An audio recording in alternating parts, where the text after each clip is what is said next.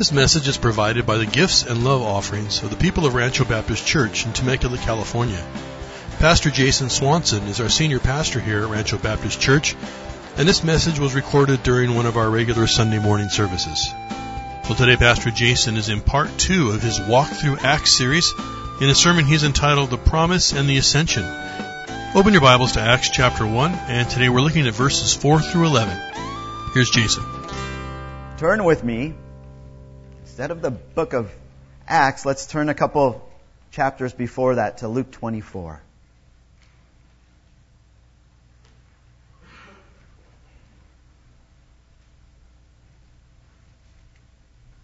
The last chapter of Luke. And as we just sang, our risen Lord and Savior is holy, holy, holy. And times in His Word we see that. And there are scenes and circumstances that happen in God's Word where people are changed, right? I think that there's times that and things that happen to you and I that dramatically impact us and change us. If I were to ask you guys, where were you on September 11th, 2001? No doubt each of you, okay, maybe some of you kids, you're like, I have no idea what you're talking about.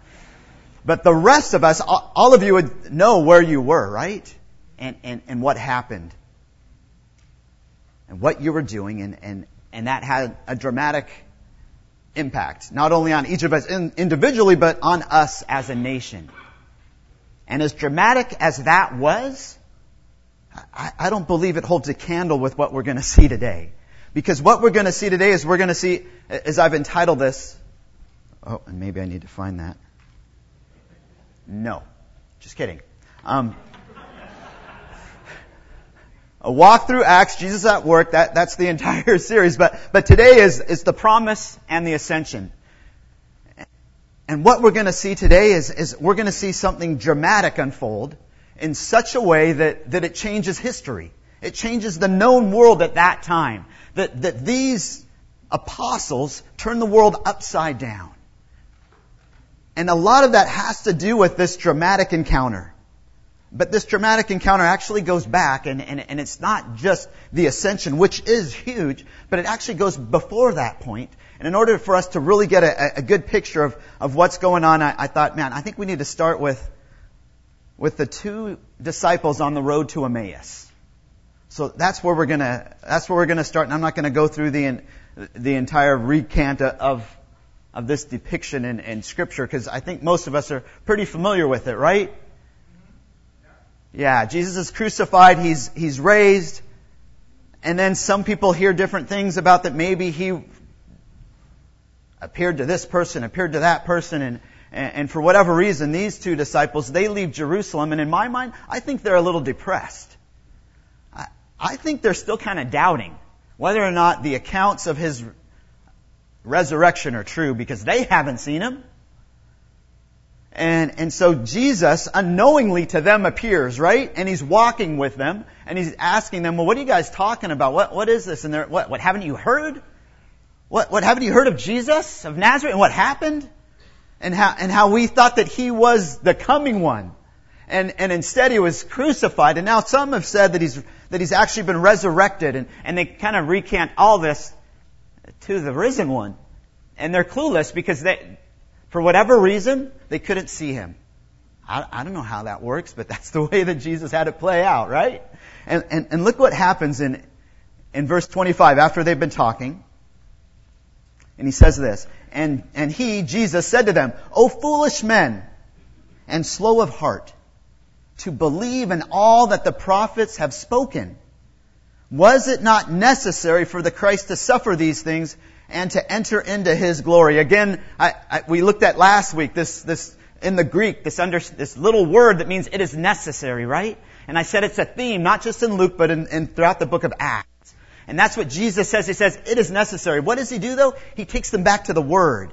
He takes them back to the Old Testament. And He says, didn't you know this is what the prophets had spoken of?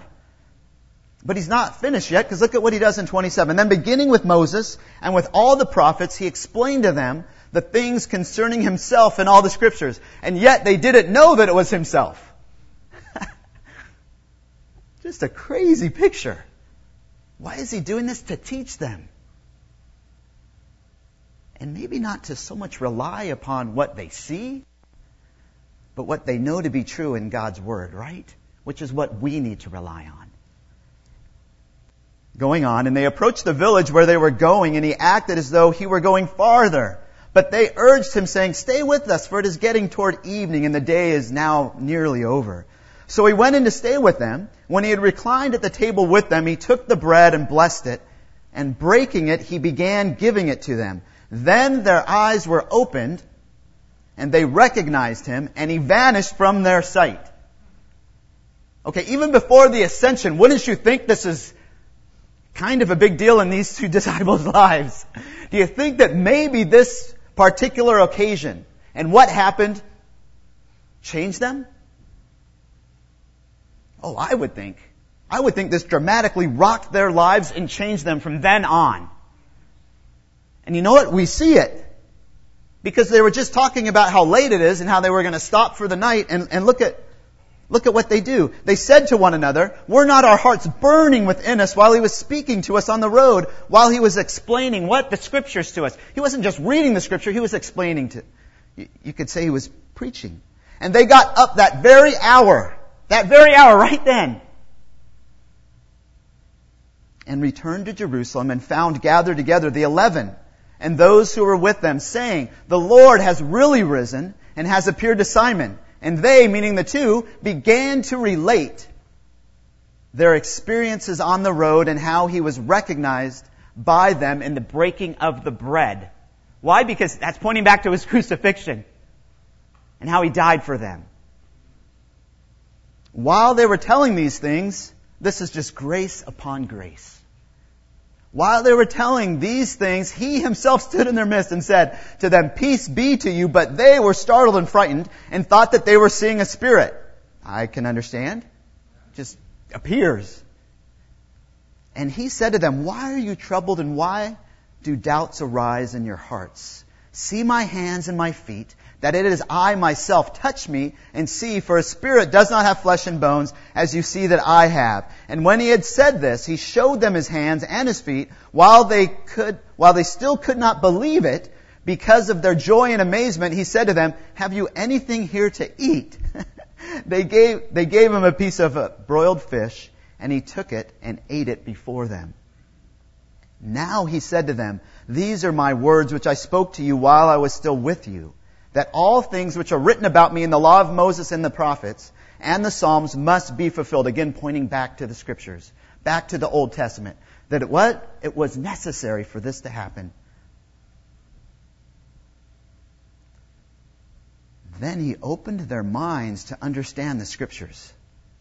I mean, I could preach a long time on this passage. And he said to them, "Thus it is written that the Christ would suffer and rise again from the dead the third day, and that repentance for forgiveness of sins would be proclaimed in his name to all the nations, beginning from Jerusalem. You are witnesses of these things, and behold, I am sending forth the promise of my Father upon you. But you are to stay in the city until you are clothed with power from on high." And he led them out as far as Bethany, and he lifted up his hands and blessed them. And while he was blessing them, he parted from them and was carried up into heaven. And look at this. And they, after worshiping him, returned to Jerusalem with great joy and were continually in the temple praising God. That was their response. Acts doesn't give us that part of the picture. That their response was worship, was adoration. And it didn't just stop there. At the time of his ascension, that's when they began to worship him. But it kept going continually as they went to the temple. Let's pray. Gracious Heavenly Father, we thank you so much for your word, for how clearly it unfolds the picture of our redemption, the wonderful work of our risen Lord and Savior, you, Lord Jesus. We pray that right now, as we continue to look at your word, that you would open our hearts, that we would see you as we should see you, as the holy, righteous Redeemer of our souls. In Jesus' precious name we pray.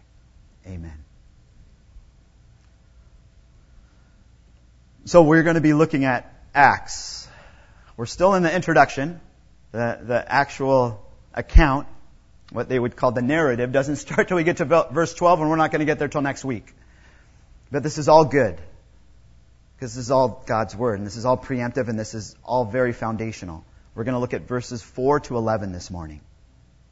Let me read them for you as you follow along. Acts 1, verses 4 to 11.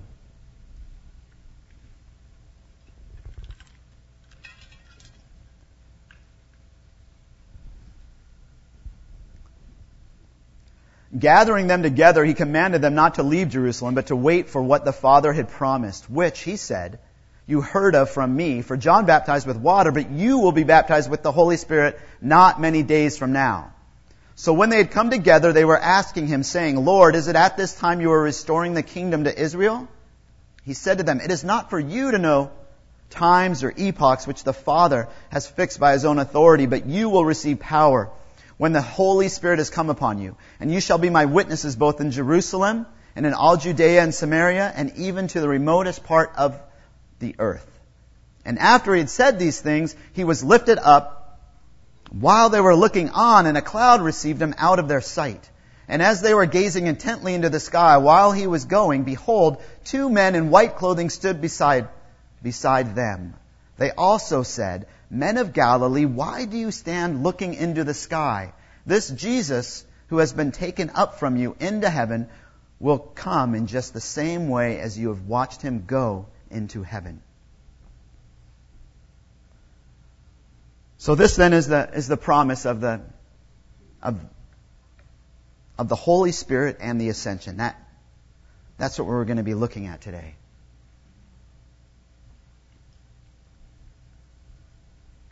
And what we're going to see is these 3 items.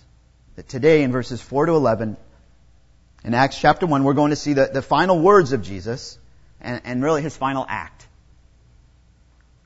which tell us of the power needed, the work to be done, and finally the picture, the vivid picture that gives us motivation. That gave them motivation, so much so that they went all out to the entire world and turned it upside down. I think in your bulletins there's also an outline, and it's very similar. It still breaks into these 3 chunks, these 3 sections. And the first section is the promise, which is where the power comes from, verses 4 to 5. The kingdom and the witnesses, which has to do with the work. First the kingdom, verses 6 to 7. The witnesses in verse 8, that's what they are to become, what we are to become. And then as part of this picture, this vivid picture, we see the ascension in verses 9 to 10 and the angel's rebuke in verse 11. And really what we see right from the start in these verses, throughout these verses, is that Jesus is the focus. He's at the center of what's going on. Notice that He's the one that commands, He's the one that speaks, He's the one that promises, and ultimately then He's the one that ascends. And we do see the reactions by the apostles, but really Jesus is at focus. So let's look at these verses and see what the Lord has for us today in understanding these things. Verse 4, gathering them together, He commanded them not to leave Jerusalem, but to wait for what the Father had promised, which He said, you heard of from me. This then is the promise which relates to the power. And what does it say first? It says that He gathered them. It's not just the idea that He gathered for no reason. It's not even the idea that He gathered just to speak to them. But actually in the Greek, it's more confined than that. It's about fellowship. It's literally about eating salt with one another. That you're, adding salt onto your meal. That they are gathering to eat at the same table. And the focus is on fellowship. And I believe this is twofold. Jesus was trying to show them the reality that He's real, going back to the fish, right? That we saw in Luke at the end. Notice too that He commands them. He doesn't give them the option. He says, you guys need to stay here. And you need to wait. Which is kind of weird, because hasn't Jesus been teaching them and training them and discipling them? And haven't they been with God Almighty on the earth and seen Him do some miraculous things? In fact, hadn't they done some miraculous things? Aren't they ready to go already? Wouldn't you think? Man, I would. Man, you guys are good. You've already done this. You've already casted out demons. You've done this. You've done that. But what does Jesus say? He says, no, you need to wait. And I believe what the Lord is trying to teach us is no matter how much preparation, no matter how much training they had received, it still wasn't enough. And it's the same for you and I. You can go to seminary, you can go to Bible schools, you can do this and you can do that, and you can walk away with a great big knowledge, but if you're not depending upon the Holy Spirit, relying on Him, you're going to fall into doing things in your own strength. And the apostles weren't going to accomplish nearly what they accomplished because of the Holy Spirit. Jesus said this in John 14:17. The Spirit abides with you, meaning now the Spirit abides with you and will be in you. There's a transition that goes on with the Holy Spirit and the way that He relates with believers. In the Old Testament, it was a short period of time when the Holy Spirit came upon someone. And that's the usage. That's the way that they phrased it. He came upon someone with the idea, the implication that He was then going to leave at some point. Why? Because it wasn't an indwelling. It wasn't a permanent thing. But now as we look into the New Testament, into the church, things switch. Things change. And now there's a sense of permanency. That the Holy Spirit would be permanently indwelling them wherever they go. And walking in unity with Him. Submitting to Him, that the world would be changed. And this idea of the promise of the Holy Spirit, this isn't new. They had heard this before. Ezekiel 26:25-27 says this, Then I will cleanse you from all your filthiness and from all your idols. Moreover, I will give you a new heart and put a new spirit within you, and I will remove the heart of stone from you and give you a heart of flesh, and I will put my Spirit within you. Speaking of the new covenant, speaking of what Jesus is now talking about. Going on to verse 5. For John baptized with water, but you will be baptized with the Holy Spirit not many days from now, actually 10 days from now. I think we're all familiar with baptism, right? Because we're a Baptist church. So is baptism important? Yes. Of course it is. It's a command by our Lord. But that's not what's in focus here. The water baptism of John is definitely significant, but that's not what is in focus. Jesus, everything that He's pushing towards is towards the Holy Spirit. So yes, the Greek word is baptizo. It is to submerge, and that is why we submerge. It isn't why we sprinkle. Why? Because there's significance in that picture. It's not salvific. It doesn't save you. What it does is it pictures an inward reality of what happened when you were saved, right? You went from being a dead person to being raised, to coming to a new life. And that's what happens is you put somebody under. And as they come up, as we saw last week, by God's wonderful grace. So yes, baptism is important. But there's a nuance in the second time that we see baptism. And there it's not so much the idea of to put under the water to immerse, but when the Spirit is the agent or the means by which the baptism is happening, then it nuances into being joined with, to being united with. And we see this in Scripture, that we are united in Christ, right? The Holy Spirit is something that we don't need to ask for, right? I mean, notice what Jesus says to them. He doesn't say, if you ask for this to happen. In fact, I'm not even going to ask you guys for what you think. Because chances are you might think you're already prepared. And so the baptism of the Holy Spirit is something that the Holy Spirit does to the believer. The believer's passive in the process. And Jesus didn't tell His disciples to pray for the baptism of the Holy Spirit, that it might come upon them. It wasn't something the disciples should somehow manipulate to happen. It was going to happen according to the will and the promise of the Father. Notice too here, it's not commanded. Because that would make it seem like they're the ones that have to somehow do this. Do we have commands relating to the Holy Spirit? Yes, we do. We're commanded in Ephesians 5:18 to be filled, to be controlled by the Holy Spirit. We're commanded in Galatians that we're to walk in the Spirit. But nowhere in Scripture are we commanded to be baptized in the Holy Spirit. Why? Because that happens at salvation. Now, yet these early apostles and believers, they're told to wait. Why is that? Well, because this is a transitional time. And that's why I said that the book of Acts at times, you have to be careful the way that you interpret it. This is a transitional time. That with the birth of the church, things change. In the present age that we live in now, baptism by Christ is through the agency of the Holy Spirit, and it takes place at a believer's conversion. At the moment every believer places their faith and confidence in Christ, at that moment they are then baptized into the Holy Spirit, with the Holy Spirit being placed into Christ. That's in 1 Corinthians 12:13. It's in 1 Corinthians 6:9-20, 12:13, Romans 8. It's lots of places in the Word.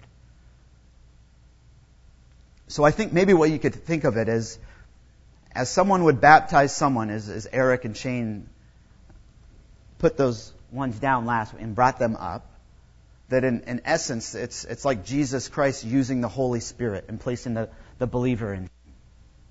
And when that happens, the Holy Spirit comes and resides by God's wonderful grace in the believer forever. So a question would be, if someone doesn't have the Holy Spirit, what does that mean? Well, Romans 8 would say that they're not a believer. Now, the idea of the kingdom of God and the Holy Spirit coming, for you and I, we don't think of them as synonymous, as those two things happening together. But for an Old Testament saint, or let's say the disciples that grew up under the teaching of God's Word in the Old Testament, they would see them as one and the same. That when the Holy Spirit is coming, then that is going to usher in the kingdom. And so what we see happening next is just a normal, natural question on the disciples or the apostles' side in verse 6. And this gets into the work and away from just the promise. So when they had come together, they were asking Him, saying, Lord, is it at this time you are restoring the kingdom to Israel? You see, in the disciples' mind, the outpouring of the Holy Spirit and the coming of the promised kingdom were closely associated. They were linked to each other. In fact, turn with me to Isaiah 32. And we could have gone to Ezekiel, we could have gone to Joel, we could have gone to Zechariah. Isaiah chapter 32, and we'll look at verses 15 and 16.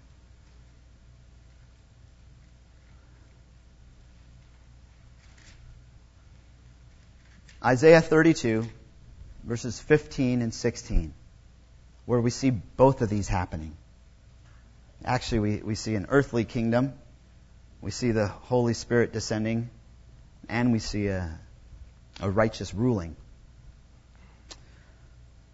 Isaiah 32, 15 and 16. Until the Spirit is poured out upon us from on high, and the wilderness becomes a fertile field, and the fertile field is considered as a forest, then justice will dwell in the wilderness, and righteousness will abide in the fertile field. You see, 13 is talking about the Holy Spirit being poured out. And they knew that that was going to happen. And they also knew that at some time, the nation of Israel and its land was going to be restored. And they also knew that there was a coming kingdom, which would have a king that would reign eternally in righteousness. And so they tie all those together. And some have said that they had a misunderstanding of the kingdom, and that's why Jesus answers the way that He does. But I don't believe they misunderstood the kingdom. What they misunderstood was the timing of the kingdom, when it was going to happen. And so look at Jesus' response. He said to them, "It is not for you to know times or epochs which the Father has fixed by His own authority."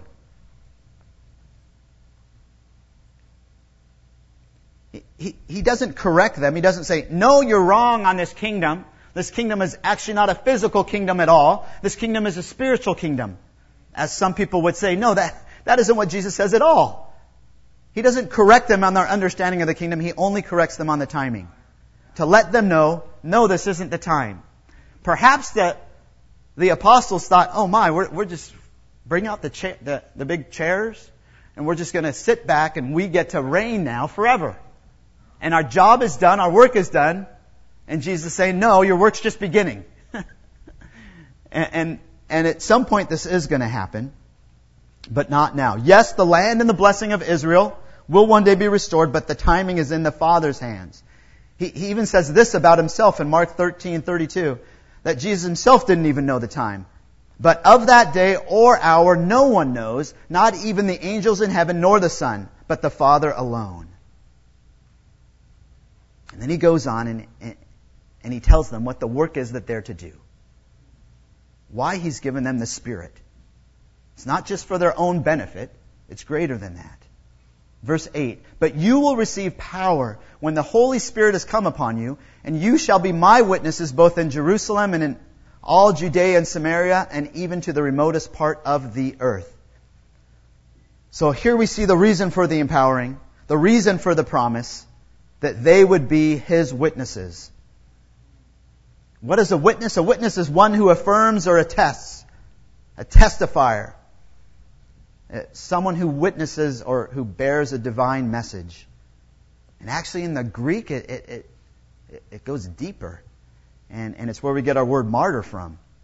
And it's those who give up their lives for the sake of something religious. And it's morphed into our understanding of our Christian faith, those that give up their lives for the sake of Christ. Because that is what happens with most of these apostles, right? As things get more and more crazy. And this verse really gives us an outline of the book, as I stated last week. That the gospel spreads from where? From Jerusalem, that's the first 7 chapters, 1 to 7, to Judea and Samaria, that's spreading out a little bit more, that's chapters 8 to 12. And then finally throughout the rest of the known Roman world at that time, which is 13 to 28. But I want us to recognize that this is still our mission. And that our Jerusalem is where? Temecula. That's the close proximity of where we live. And these are the people that we should be reaching, our neighbors, and those within Temecula, close to us. And this too was not new, to be a witness. This isn't something that the apostles, I never heard that one before. What do you mean be a witness? It's all about us and the nation of Israel, right? And maybe that was another reason why their response about the kingdom was not answered the way that maybe they thought. Because it says this in Isaiah 49:6. This is what God says to His nation, with Isaiah penning it. It is too small a thing, Isaiah 49:6. This is a cool passage of Scripture from the Old Testament to see exactly, as we saw in the life of David when he was going to slay Goliath. Remember what he said? It's that the whole world would know. David got it. But the nation of Israel, by themselves, for the most part, they missed it. Over and over and over again. Even though Isaiah records it like this. He says, it is too small a thing that you should be my servant to raise up the tribes of Jacob and to restore the preserved ones of Israel. I will also make you a light of the nations so that my salvation may reach to the end of the earth. That's what God's focus was. That was the reason why He chose the nation of Israel. And that is the reason why RBC exists. To honor Christ, to glorify Him, and to be His witnesses. But then look what He does next. The teaching time is basically over, except for this last little picture that He wants to possibly cement into their minds. Because they didn't have television, videos. And after He had said these things, He was lifted up while they were looking on, and a cloud received Him out of their sight. One of the neatest things that I've gathered, the last 2 weeks, thinking about this passage, praying over it, spending time, is a much better understanding of the ascension. I think at times I only think in terms of the resurrection, and I don't think about the significance of the ascension. And yet the reality is the ascension is key. It's huge. So much so that Jesus says in 16:7 that if He didn't ascend, you know what would happen? The Holy Spirit would not have come. It had to happen in order for His church to be born and for His church to grow. It was non-negotiable. It was necessary. And notice here too that throughout the 40 days of Jesus' resurrected appearances to His disciples, time and time again He appears quite plainly. He eats with them. He has them touch His body. But here He gives them a glimpse of His greatness. He's taken back to heaven in such a way that they must have been presented with a true picture of His incredible glory and His majesty. Don't miss the significance even of the cloud. I know we tend to think of it, oh, that's just a cool way for Christ to rise. An elevator wouldn't go that high. No.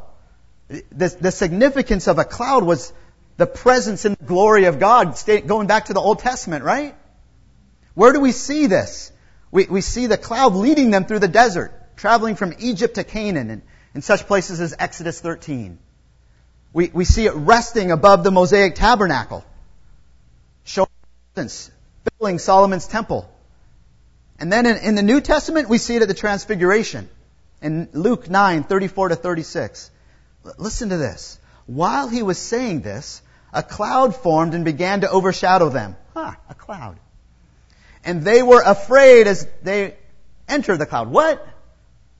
Okay, it's not like they're driving cars and they're afraid they're going to go and run into someone. Why would you be scared if a cloud came? Because it's not just a normal cloud. It shows His glory. Then a voice came out of the cloud saying, "This is my Son, my chosen one. Listen to Him." And when the voice had spoken, Jesus was found alone, and they kept silent and reported to no one in those days any of the things which they had seen. I truly don't understand. I don't believe that we understand the significance of the ascension and how incredible it is. And it is meant to give us motivation. That not only did sin not conquer Him and death not conquer Him, not only did He raise, but He actually ascended on high, and now He's sit at the right hand of the Father, right? And He continues His work there. And look at what happens next. And as they were gazing intently into the sky, while He was going, behold, 2 men in white clothing stood beside them. They also said, "Men of Galilee, why do you stand looking into the sky? This Jesus who has been taken up from you into heaven will come in just the same way as you have watched Him go into heaven." Truly, amen. He is coming. And He is going to come exactly the same way that He left. But what's the significance with 2 and 2 men? Is that what this is? No, if we went back to Luke 24, we'd see that 2 men were described there in dazzling clothes, and I think that's more the picture.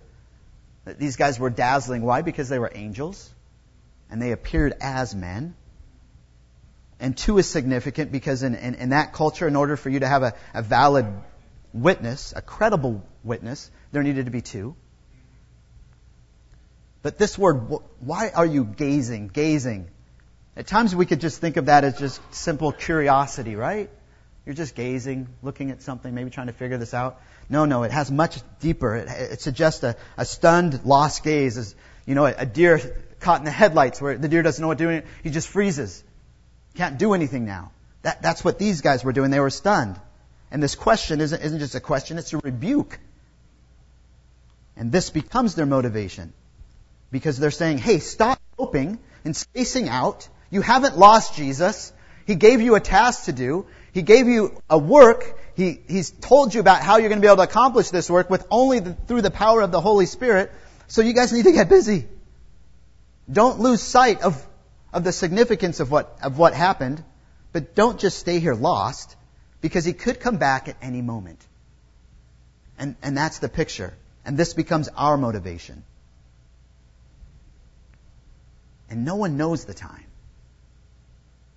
of His return. Listen to what Jesus says in Revelation 16:15. In fact, let's turn there.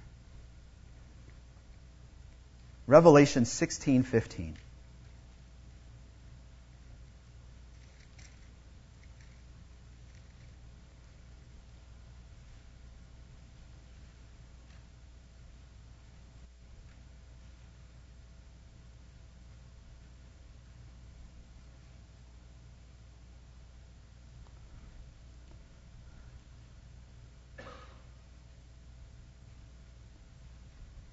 And I'll explain this because it seems a little strange. Behold, I am coming like a thief. Blessed is the one who stays awake and keeps his clothes, so that he will not walk about naked and men will not see his shame. What? Behold, I'm coming like a thief. Blessed is the one who stays awake and keeps his clothes, so that he won't walk naked and then be shameful. The idea is that don't live in such a way that you will have regret, that you've squandered your life.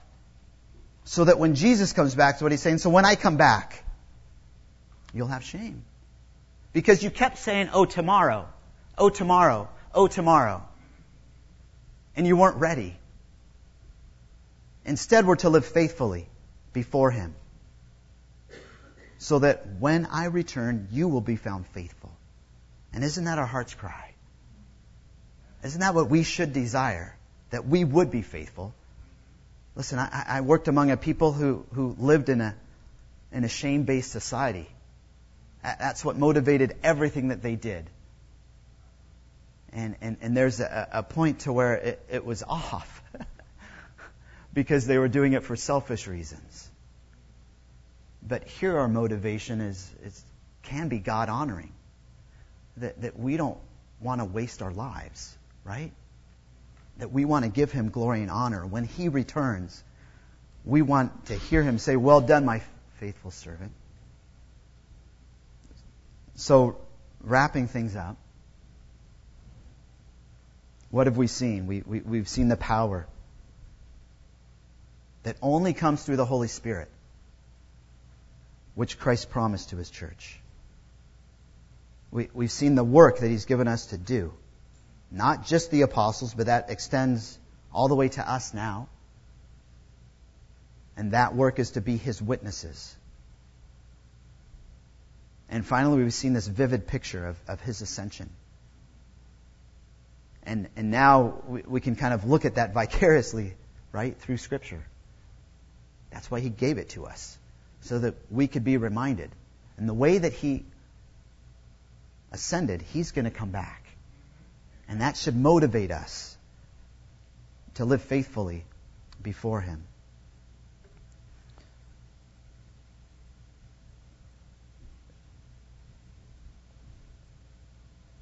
So what do you do with this? What can you take with you this week and seek the Lord on? And I decided to break it into two with little nuances on it. The first is to meditate on the promise of the Holy Spirit this week. I think at times we tend to forget about the Holy Spirit. And the Lord, what? He gave us the Holy Spirit as a promise, and He said it's so important that you guys need to wait. Yes, I've got a job for you, but you can't run off and do this yet. And in the same way, we need to recognize how important the Holy Spirit is. So the question that I had, and you can add any other questions you want, do I truly recognize the power of the Holy Spirit living in me? Do I really, truly recognize the power that's in me? Not in some weird transubstantiation kind of way, but as the indwelling of the Holy Spirit, as the guarantee, the seal that we have. And the power of God that resurrected Christ is that same power in us. And am I willing to rely on the Holy Spirit's power to share the gospel this week? Number 2, meditate on the ascension of Christ this week. Do I truly understand the significance of the ascension? Do you? Have you thought about it? And how does the promise of Christ's return in the same way that He ascended impact me? Do I live more intentionally, or am I more motivated because of that? Or have I never even thought about it? Let's ask the Lord to change our minds, to renew our minds. Let's pray.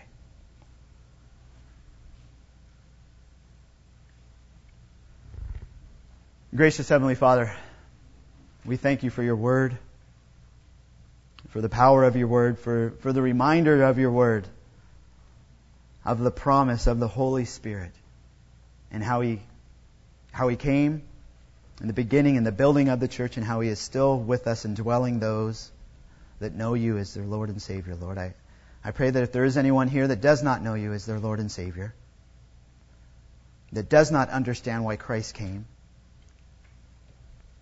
that has not trusted in You as the one who bore their sins on the cross so that they don't have to spend forever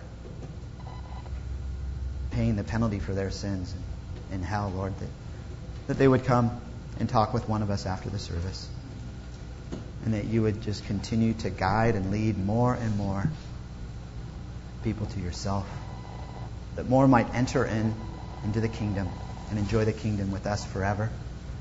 We pray that You would write Your word upon our hearts, that we would leave here changed, that we would consider Your Holy Spirit more this week, as well as Your wonderful ascension and the picture that is to us, and the motivation that is to us, that we are to be busy about Your work in order to bring You glory and honor. And it's in Christ's precious name that we pray.